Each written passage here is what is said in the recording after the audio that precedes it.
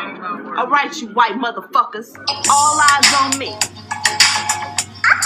This is the I Refuse podcast. We're back. Welcome back to all my Negroes and my colonizers. This is Mr. Fox's I Refuse podcast. Welcome to season 4. We took an extended hiatus away from podcasting to gather ourselves, relax, read more, be more present, and like I always say, like I've always said this year, y'all just absolutely refuse to let me live my African American life.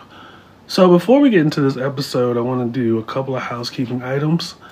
Rest in peace to Angela Lansbury. Went to the club the night of her passing, and they didn't play any of her material. Homophobic. Shout out to Michael Itkis for getting ahead of any possible scandal by doing an OnlyFans porn as a campaign ad under the guise of sex positivity.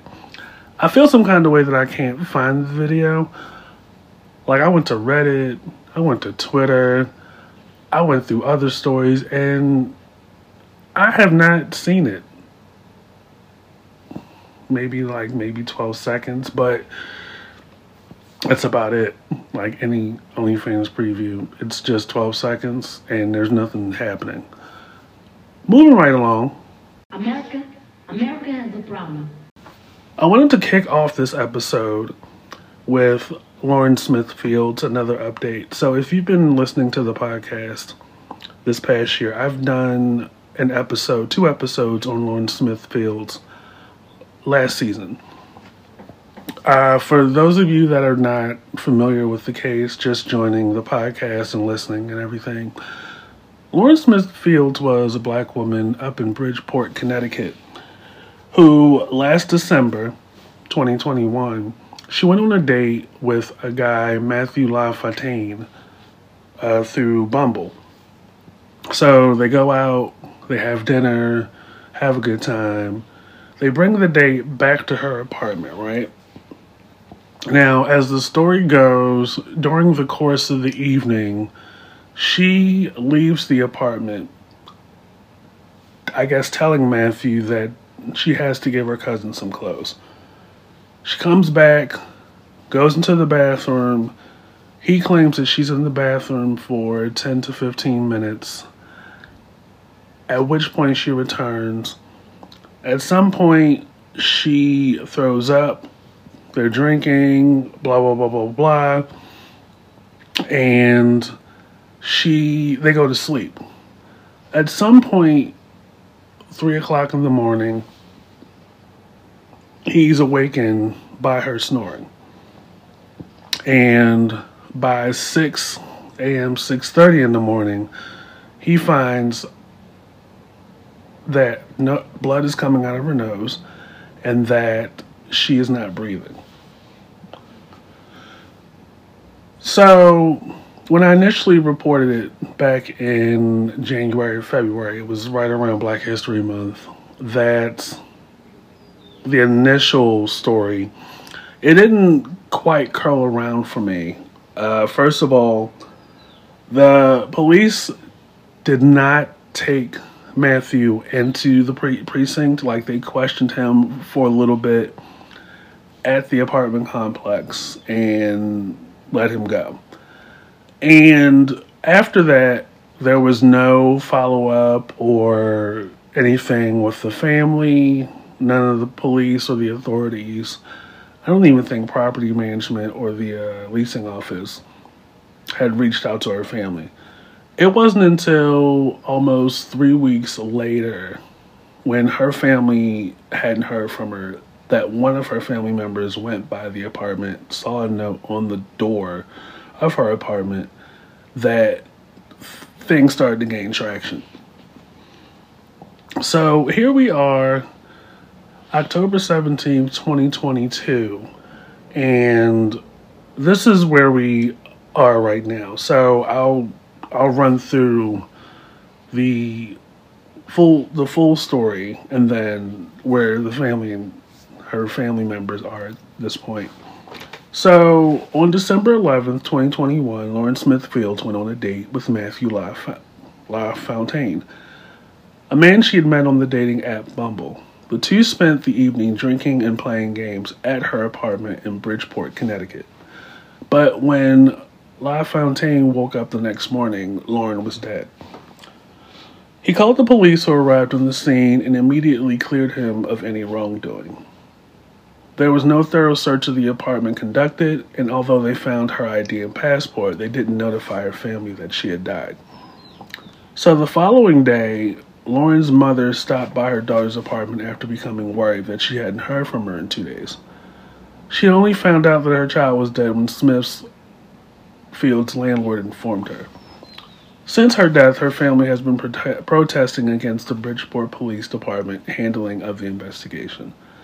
The accusations of misconduct, negligence, and inaction have some calling the case a textbook example of missing white woman syndrome. Now, for those of you that are not familiar with that term, missing white woman syndrome is essentially when there is a similar case in town or in the vicinity involving a white woman that is similar to what happens to a black woman or a black person, and how all the energy, all the spotlight, all contributions and gravitas into solving a case is put more into a case involving a white person than it is a black person. So Lauren Smithfield was just 23 years old on December 11th when she invited him over to her Bridgeport, Connecticut apartment. She had dreams of becoming a physical therapist. A woman with a bubbling personality, Lauren loved her family, fashion, and travel. Matthew told police that he met Lauren on Bumble several days prior to their date. That night at her apartment, the two took tequila shots, played games, and were watching a movie when she stepped outside to give her brother, Lakeem Jeter, a basket of his clothes. Now, according to Rolling Stone, LaFontaine claimed that when Smithfield returned, she went to the bathroom for about 10 to 15 minutes, then fell asleep on the couch while finishing the movie. He then proceeded to carry her to her bed, fall asleep beside her, and woke up around 3 a.m. to hear her snoring. When Matthew woke up again at 6:30 in the morning, Lauren was laying on her right side, blood was coming out of her right nostril onto the bed, and she was not breathing. He immediately called police, who questioned him but determined that he played no role in her death. They took Lauren's phone, keys, passport, and over $1,300 in cash from her apartment and left without even trying to reach out to her family. Lauren's mother, who wouldn't learn about her death until more than 24 hours later, and it wasn't the police who told her. So we're going to go into why her family believes police mishandled her case. So 2 days after, Lauren's mother grew worried that she hadn't heard from her in a few days. Lauren was supposed to be hosting a Christmas dinner soon, and her mother hadn't been able to reach her to discuss the plans.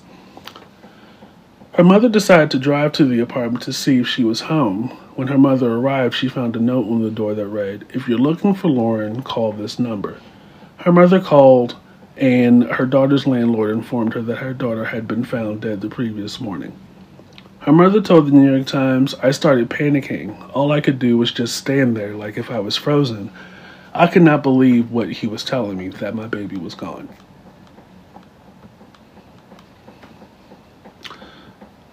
Her mother and her brother, who rode to the apartment with her, called the police detective on the case, Kevin Cronin, who said he'd be there in 30 minutes. Didn't show up and hung up when they tried to call back. Lauren's mother told Rolling Stones, "How they spoke to us was disgusting, hanging up the phone and telling us to stop calling him. Officer Cronin needs to lose his job."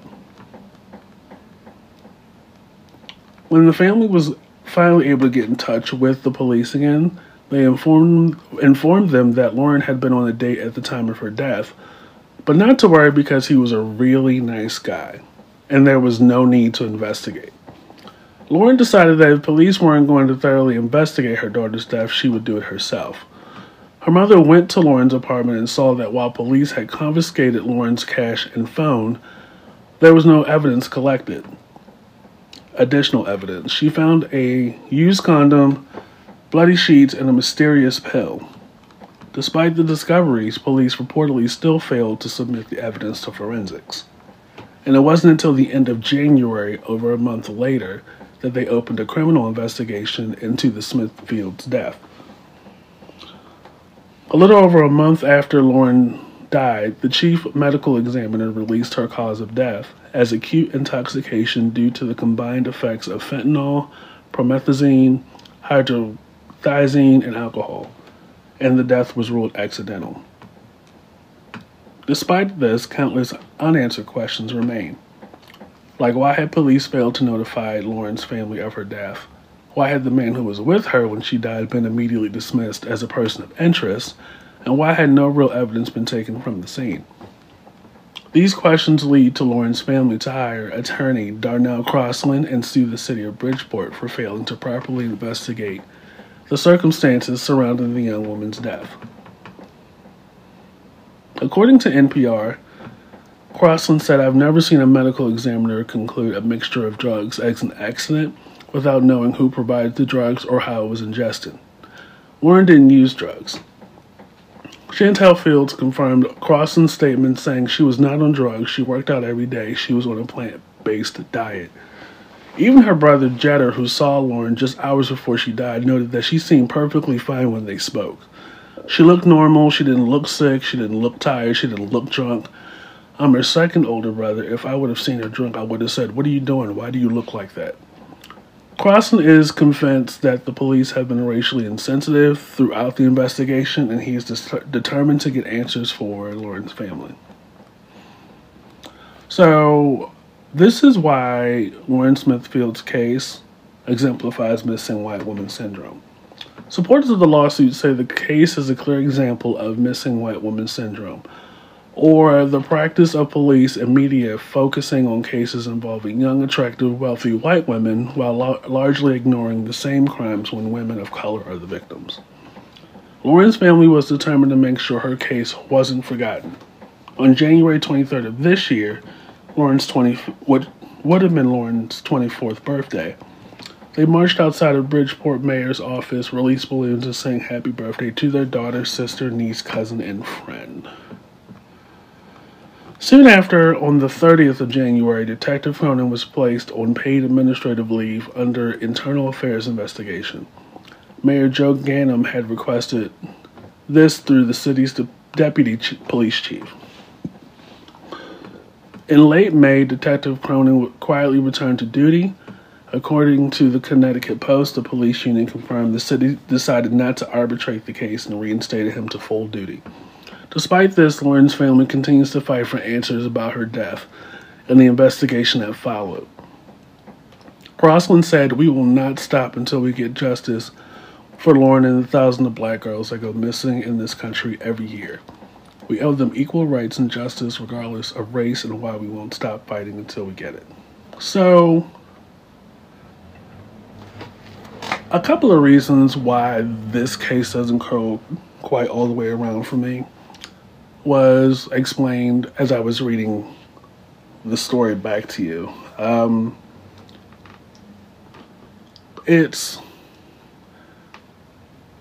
Although the toxicology report states that she had fentanyl in her system in addition to other things, I believe one of them was an anxiety medication. There is, and for some people that could be all they need to hear. And with that, a lot of people could easily say, "Oh, well, that it's a fentanyl overdose," or it's, she did it to herself and all this other stuff. For her brother, first of all, when I heard the story earlier this year, I was just like, was it her brother that gave her whatever and caused her to do, for this to happen? But that quickly went out the window when there was no mention of the police questioning the brother. And it wouldn't make any sense to me that he would be the one that gave her the drugs. But there's just something missing for me. If she doesn't take drugs, and her brother didn't give her the drugs, and the only person that's with her for an extended amount of time is her date, why not further investigate the guy that she was with the longest? And there was another thing about it that didn't quite wrap around for me. So, you hear these kind of stories where things happen under the care or in close proximity to somebody else that is of sound mind and body, right? So Lauren threw up because one of the initial stories was that she threw up, that she had a seizure of some kind, that things went left, after she came out of the bathroom. And I feel like the guy that she was with should have done more, or got her to urgent care, got her checked out.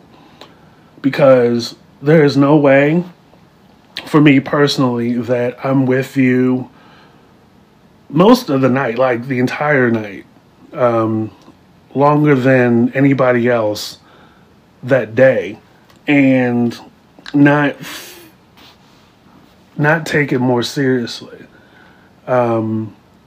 If she was perfectly fine before she left the apartment, and she was fine going to the bathroom, why didn't your energy change after she came out of the bathroom and things just were not quite right? Like, I feel like there isn't something in law or something on the civil level that leaves the other person to some degree of culpability for not acting or being preventive in their measures when it comes to something like this. I mean, that's not to say that he could administer, or he's a doctor or anything, he could do something on site.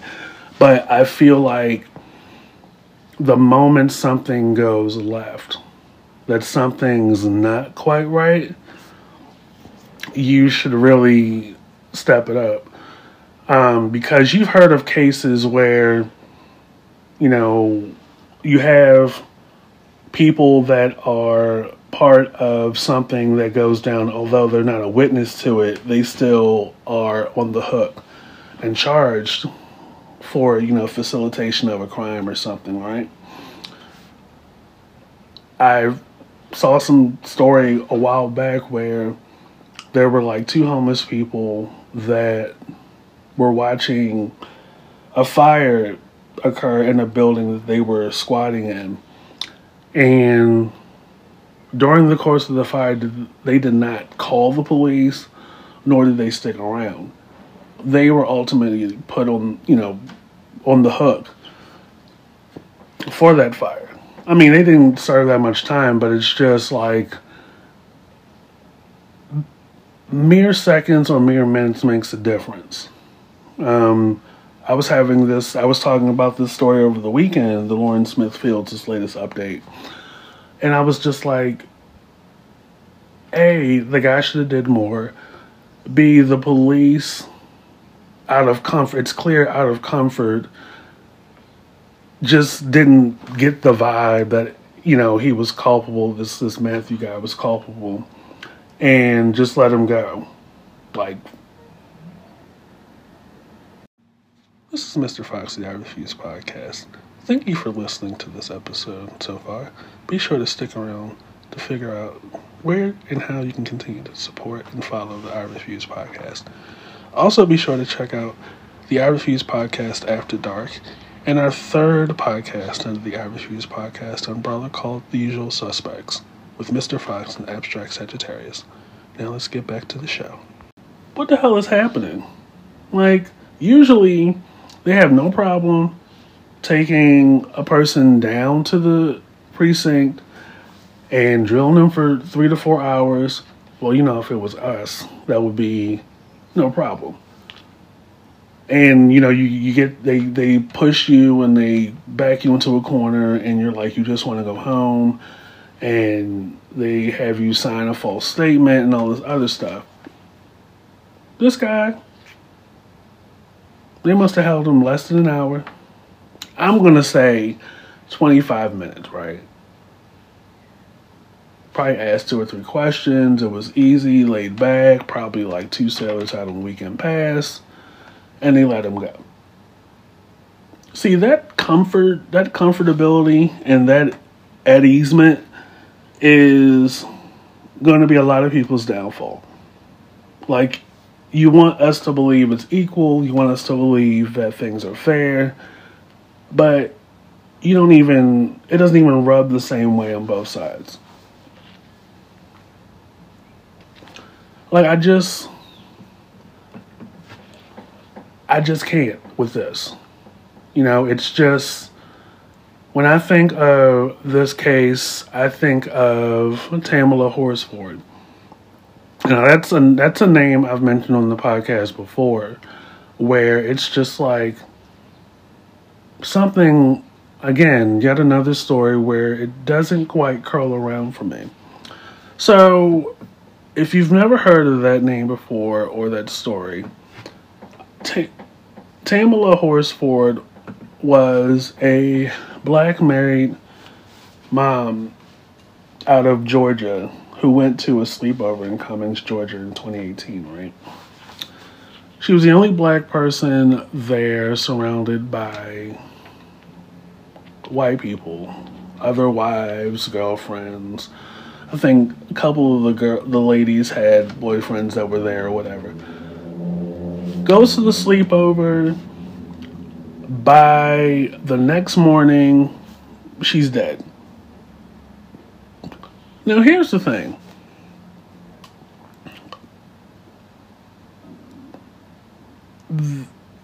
After it was all said and done, they claim, people at the party and the police or whatever claim that Miss Horsford fell off of the back deck and broke her neck and died. Here's the thing, though. 3 a.m.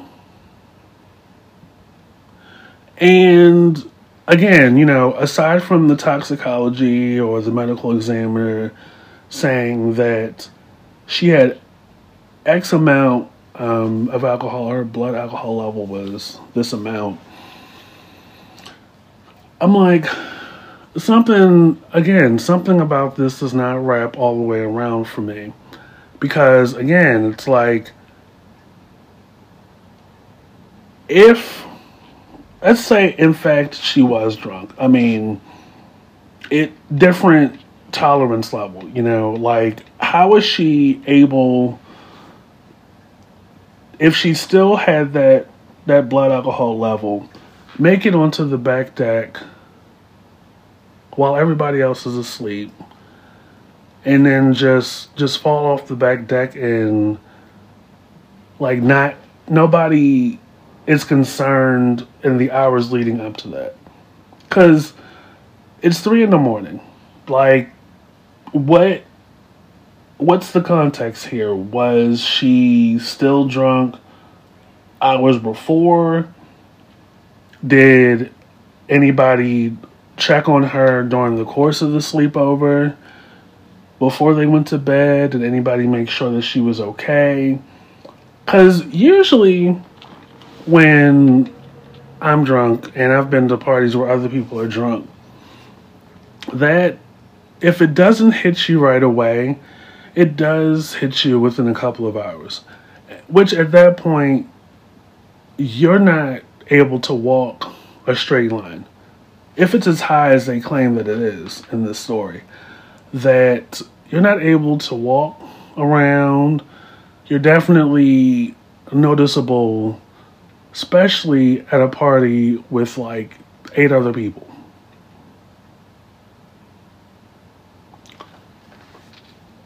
So here we are. This story came out in May of this year, right?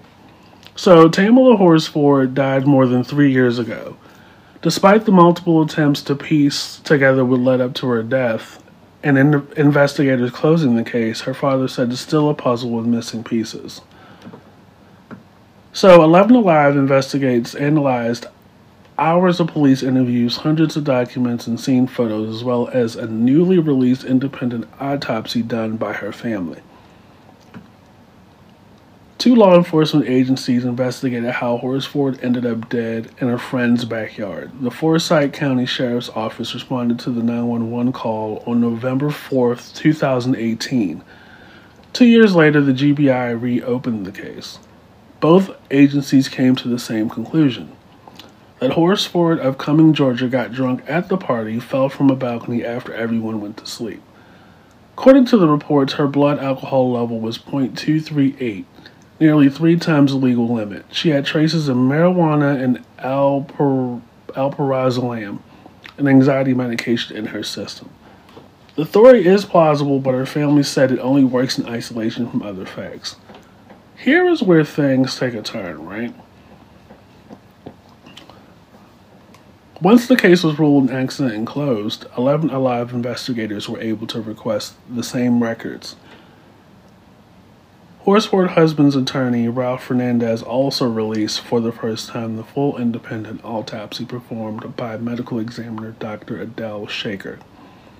I know this was a homicide, Fernandez said. The problem is I can't pin it on anybody because I don't have a badge.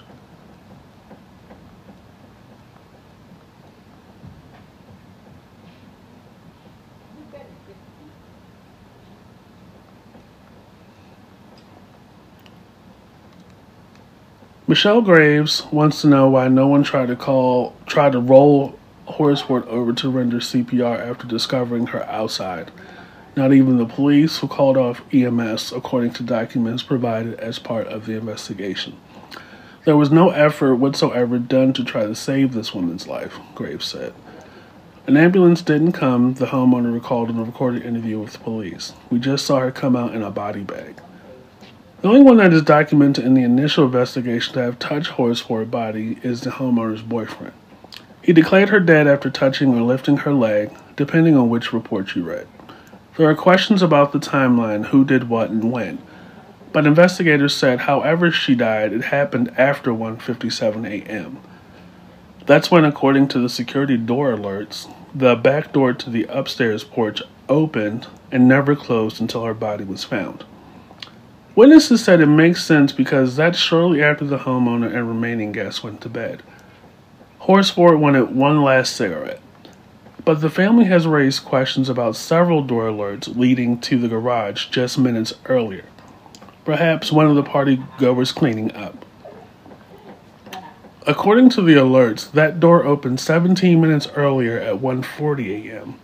and was also never closed. The person last to see Horsford alive said they walked to the front door together. That matches with the front door chime at 1:47 a.m. She told police Horsford gave her a hug and shut the door, but the woman's husband who came to pick her up said his wife came to the door alone. Both the GBI medical examiner's report and the independent autopsy list the cause of her death as multiple blunt force injuries. If you fall from the back deck and hit the ground once, why do you have multiple blunt force injuries? Dr. Shaker, the forensic pathologist that examined Horsford's body after the GBI, said the dislocated wrist in the GBI's report is actually a compound fracture. In the scene photos, one can see a bone sticking out near her right wrist.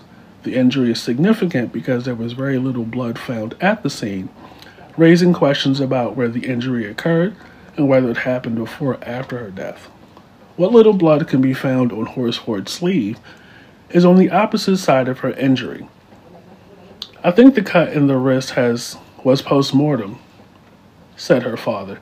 I don't think she died with that cut. I think it was put there after the fact.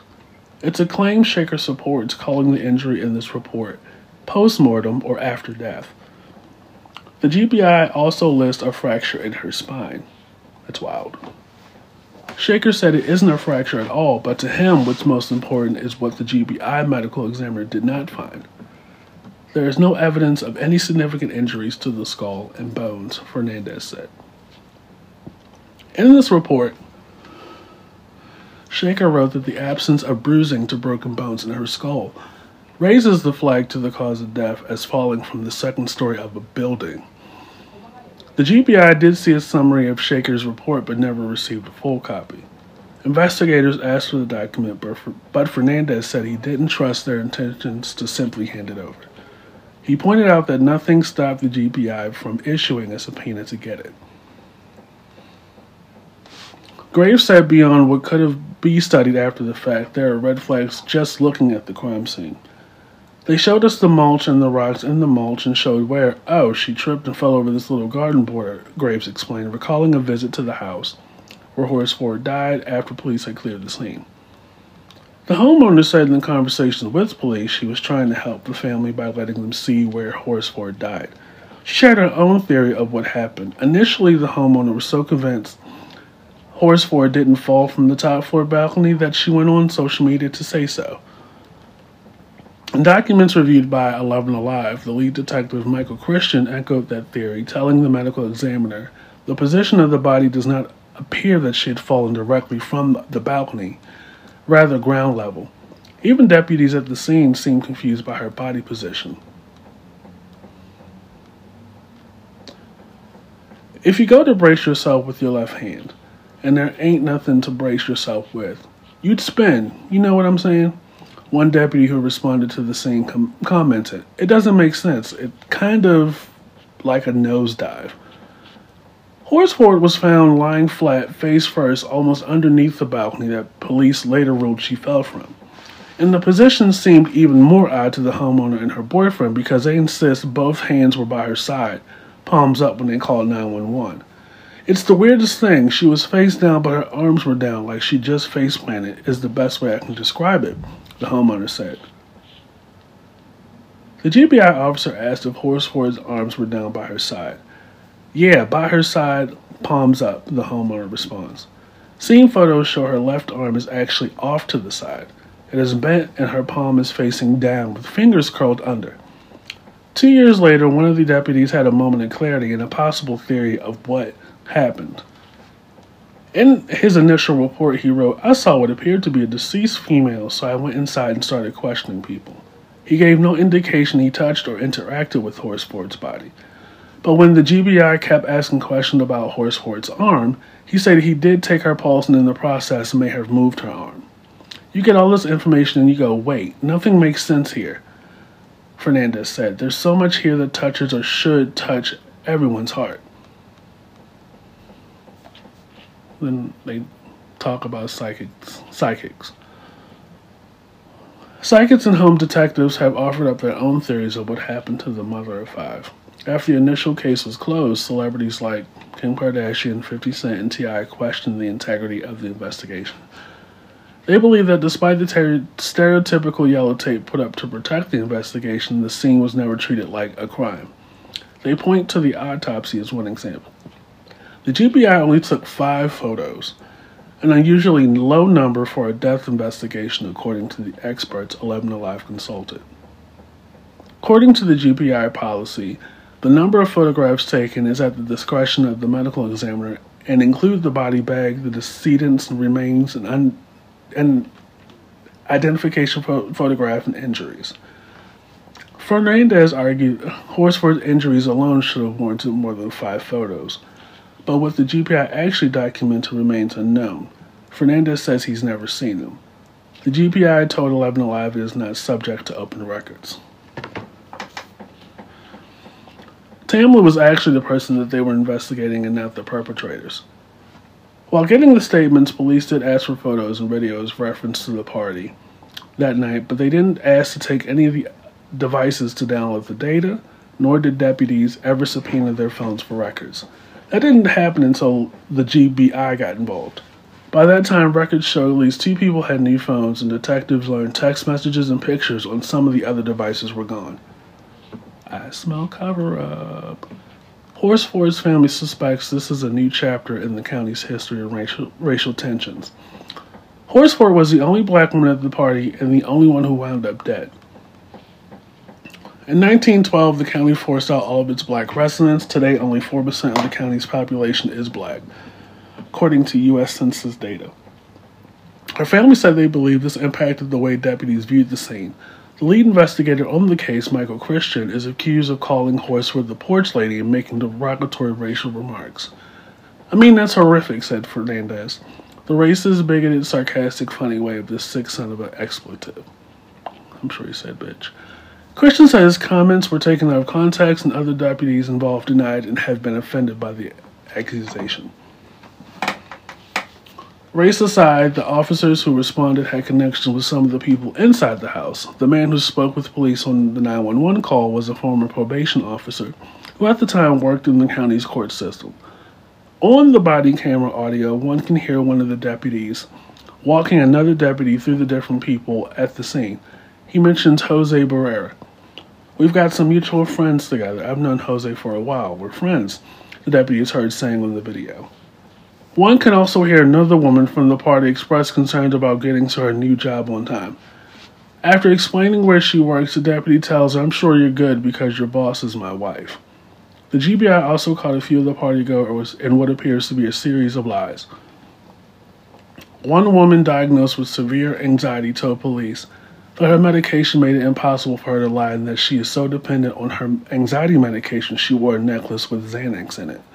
She told investigators she understood it was a controlled substance and would never share it with anyone. Yet, once the GPI subpoenaed the phones and started reading through the text messages, they found evidence that the woman had indeed shared some type of medication at least twice with her friends prior to the party, and with one friend on the day of Horsford's death. When confronted, the woman admitted it was true, but insisted she only shared her drugs because she knew the women well. She did not know Horsford. Horsford had Xanax in her system the night she died. No one knows why. The lead investigator, Michael Christian, lost his certification to work as a police officer. The high-profile nature of Horsford's death led several women to come forward accusing Christian of sharing scene photos and confidential information about this and other cases with them. The homeowner's boyfriend also lost his job at the courthouse after he was accused of inappropriately accessing the case file related to Horsford's death and Graves' personal information. An internal investigation ruled the first claim unfounded, but he was still fired from his job at the courthouse. The court administrator would only say she had lost confidence in his ability to perform his duties. As far as Horsford's case is closed, and 3 years later there are no plans to charge anyone with her death. Isn't that a blip? Like, what? And people want to claim that racism is not alive and well, and that discrimination and prejudice is not alive and well. For people after the fact to try to cover up things, and from what I glean, when somebody digs for another person's personal information, that they plan to intimidate this person that is on their ass to try to silence them, bring harm, be threatening to them because they're guilty. And this is happening in Georgia. It's 2022. And it just blows my mind that of the 8 people in that house, you know, people are connected to the police and the courthouse, and, you know, it's not uncommon for one hand to wash the other. And it starts from the moment the phone call is made, Like, why was EMS called off? And why do you have so many people walking through that house, and the other adults that were there, trying to play like they don't know what happened, what went on? Like, nobody's speaking on the context. It's very sus. And then after that, some of the people make a concerted effort to try to cover things up. Text messages are missing. People get new phones. People aren't cooperating. Then you have somebody trying to obtain information on Michelle Graves, the woman who is making the moves and going the extra step to investigate. Because, in certain states, in certain cities, Bridgeport, Connecticut being one, and clearly Forsyth County being the other, they don't give a fuck about us. It's like the more things change, the more they stay the same.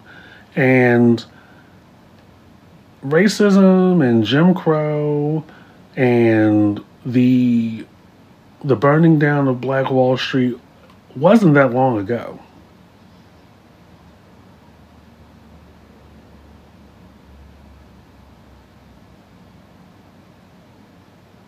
It's not that racism is dead. It's just people are trying hard to mask it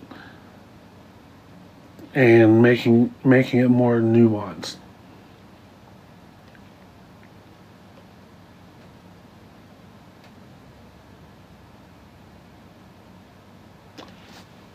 So moving on to our next segment.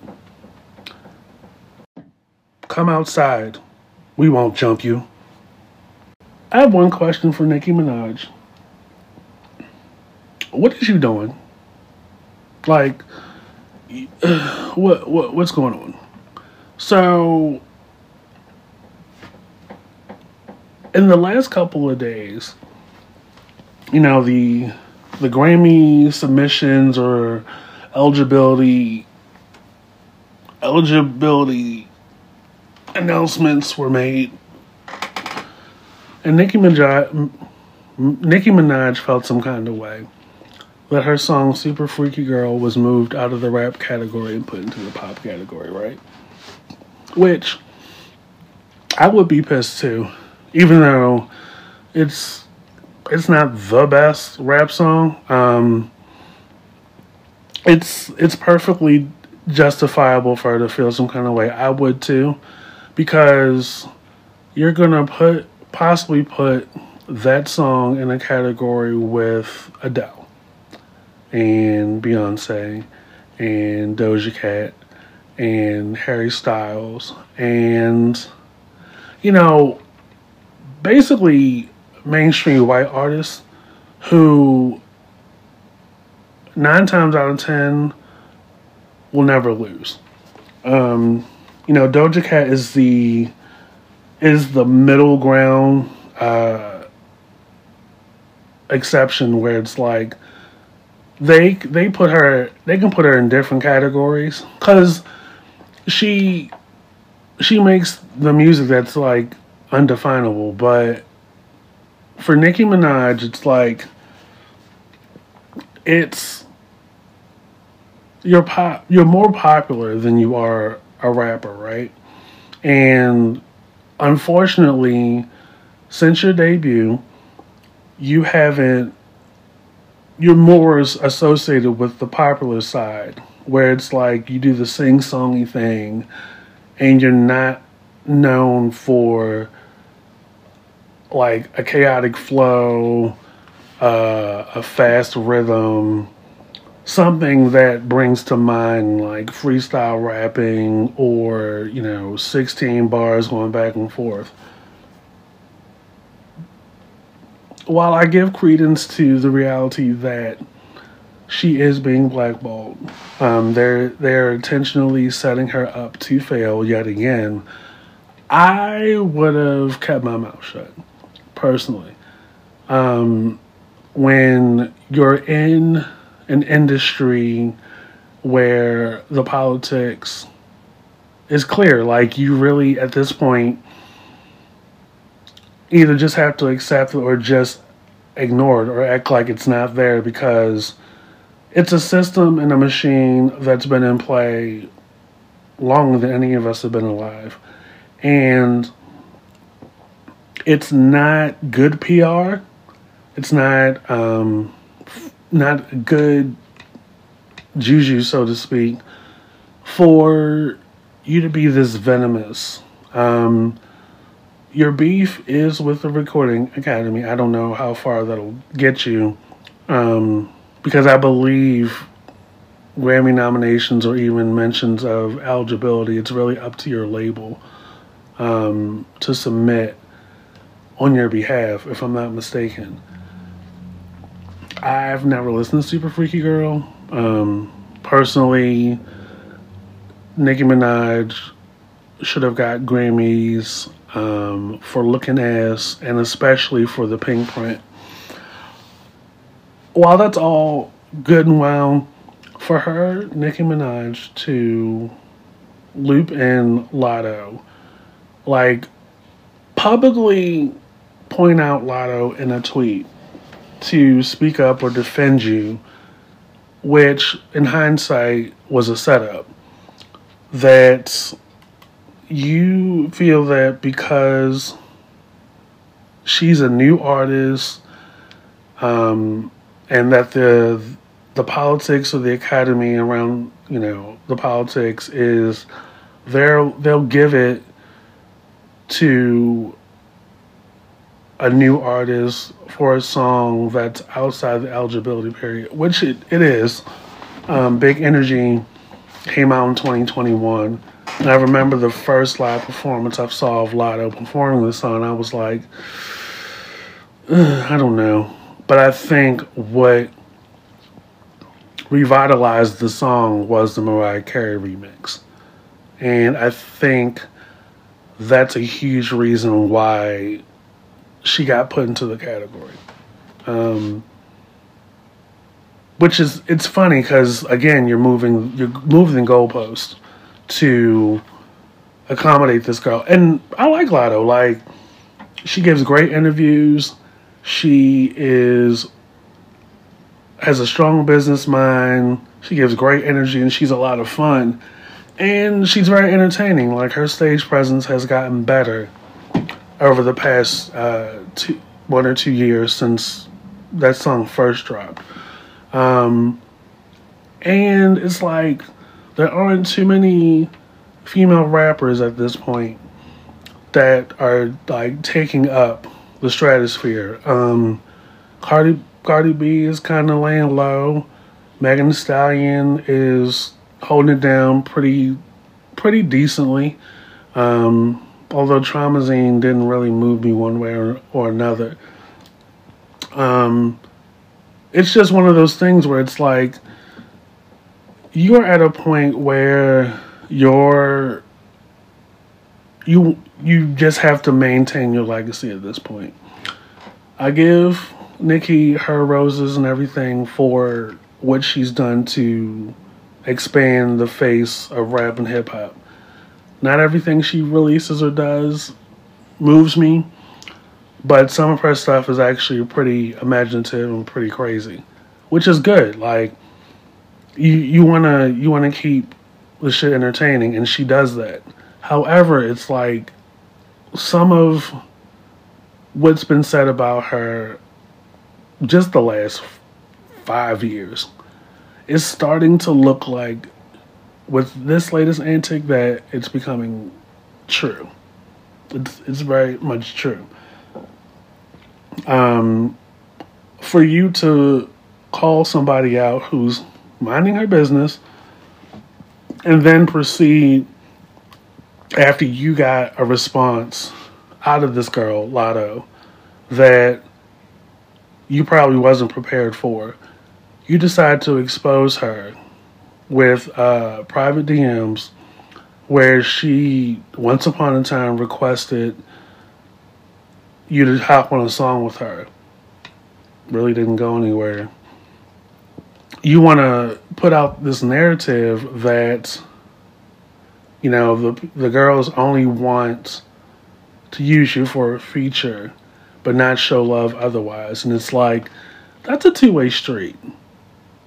Like, staying the reason, like, you could really benefit from being more positive and being more outwardly appreciative to counteract the bad PR. You know, Jennifer Hugh, you being married to a sexual predator, you being married to a person, a convict, you being married to allegedly a child predator. And you don't think maybe you should switch it up a little bit? Like, you've done the time, right? You've been good for about 10 years. You've largely ignored, like, what the other rap girls have been saying about you. Yet, you are still having this energy like you're entitled to something from the Grammys. Like, I remember back in 2012, it was 2011 or 2012 Grammys, where Nicki Minaj was in the same category as Watch the Throne, Kanye and Jay-Z, right? One of her songs from her debut was in the category with Otis. When she saw that Otis won, she threw a little temper tantrum in her chair, and I was just like, girl, there'll be other times. And, you know, aside from the fact that Kanye and Jay-Z are more of a rapper than Nicki Minaj, they also are good personalities. Well, Kanye was once upon a time. Like, it's not only about the music. Like, you have to also have a good image, be positive, like, stay off of social media if you're not going to be decent, or, you know, be the queen that you claim to be. And have some sort of class and some sort of decorum, just etiquette, where it's like, anything that's private, DMs, a conversation, a voicemail, keep it private. Because it's a very weird flex where you're picking on somebody, you're targeting somebody that's just having a great year, and you're putting the other person in the position to respond. Lotto didn't have to respond, and even though she did, it wasn't that bad, but clearly that was a setup for you to change the narrative, be defensive, and play the victim. Like, it's not on Lotto to speak up for you. If anything, you could stand at this point to do more for the girls that are coming up behind you. People that are influenced. But again, you are doing a full circle moment where you're revisiting this toxic persona that up until this point, to some degree, was just hearsay. Like, you know, Remy Ma would say stuff, has said stuff, Lil' Kim has said stuff, but we didn't think, oh no, that can't be Nicki. Like, I for one don't go off of hearsay, but girl, like, this is not giving what you thought it would give. And it's unfortunate because it's like every year, every 2 years, every 3 years, we just talk about how there's no community, there's no togetherness, there's just no positivity in hip-hop. Like, the guys, the beefs get stupid. Like, social media just makes the beef a circus at this point. But with women, it's like, they just can't help but feel insecure and feel like they should be the only ones. And it's like, you know, Nicki is in her 40s, and it's clear that she feels some kind of way that there are other girls, younger girls, that are doing it way big and getting a lot of opportunities, They are bringing back the bars, they're bringing back the style, they're bringing it all, like, and they're everywhere.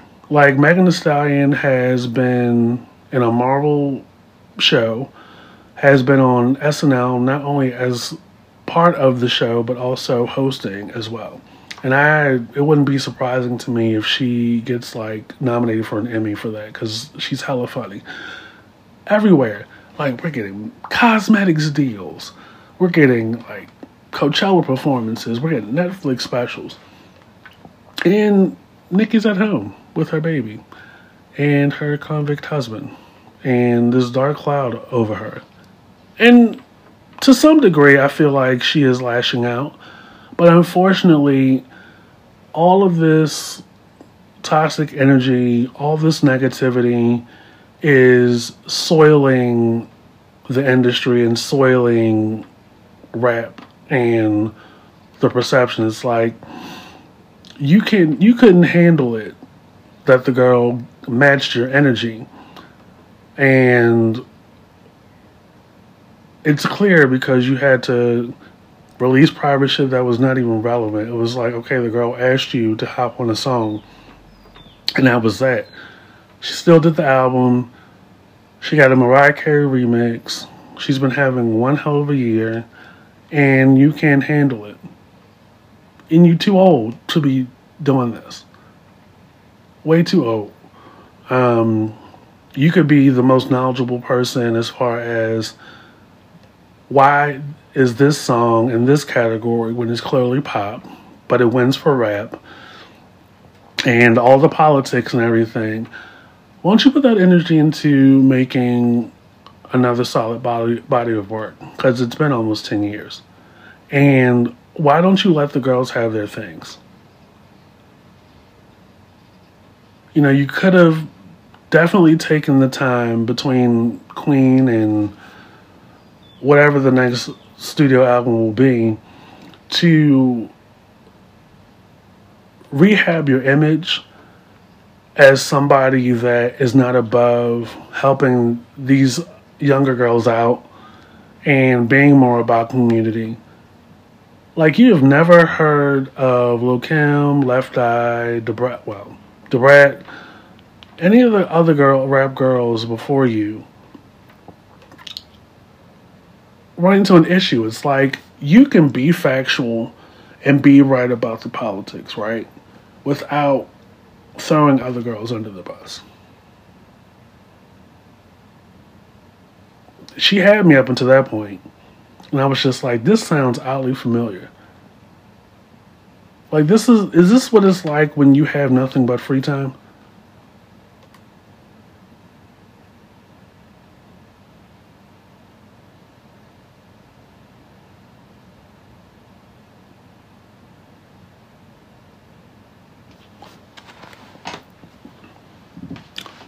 Do one quick story time real fast. So, this episode is about class. And one thing is, you know, when you're living in an apartment or you have a landlord situation and there is a health and safety issue. Like, we saw, you know, we've been living here a little over a year, and recently we saw a mouse. And the response to it from the landlord, it was just like, why are you being so lax about it? And you brought back up, like, you want to do or suggest cheaper options instead of just getting an exterminator. And you want to complain and talk about, oh, you know, you're downtown and all this other stuff. Lady, I'm from Baltimore. I know how this goes. And it's like, it's these kind of situations that make you think, well, there's more to being a landlord than collecting a check every month. Like, and it's your responsibility to ensure the health and safety of your tenants. Which, by the way, you have about 5 of them. And it makes you wonder, like, in a time where they want 3 times the income you still have landlords out here that just don't give a damn. And it has nothing to do with you being older and being tired and working 5 days a week. You still have a responsibility, and you make a lot of money hand over fist for you to be having this attitude. I hope we will be paying attention to this as time goes on. This is Mr. Fox, the I Refuse podcast. Stay tuned, follow, and subscribe wherever you see the I Refuse podcast, and I am out. Hey, thank you for listening to another exciting episode from the I Refuse podcast.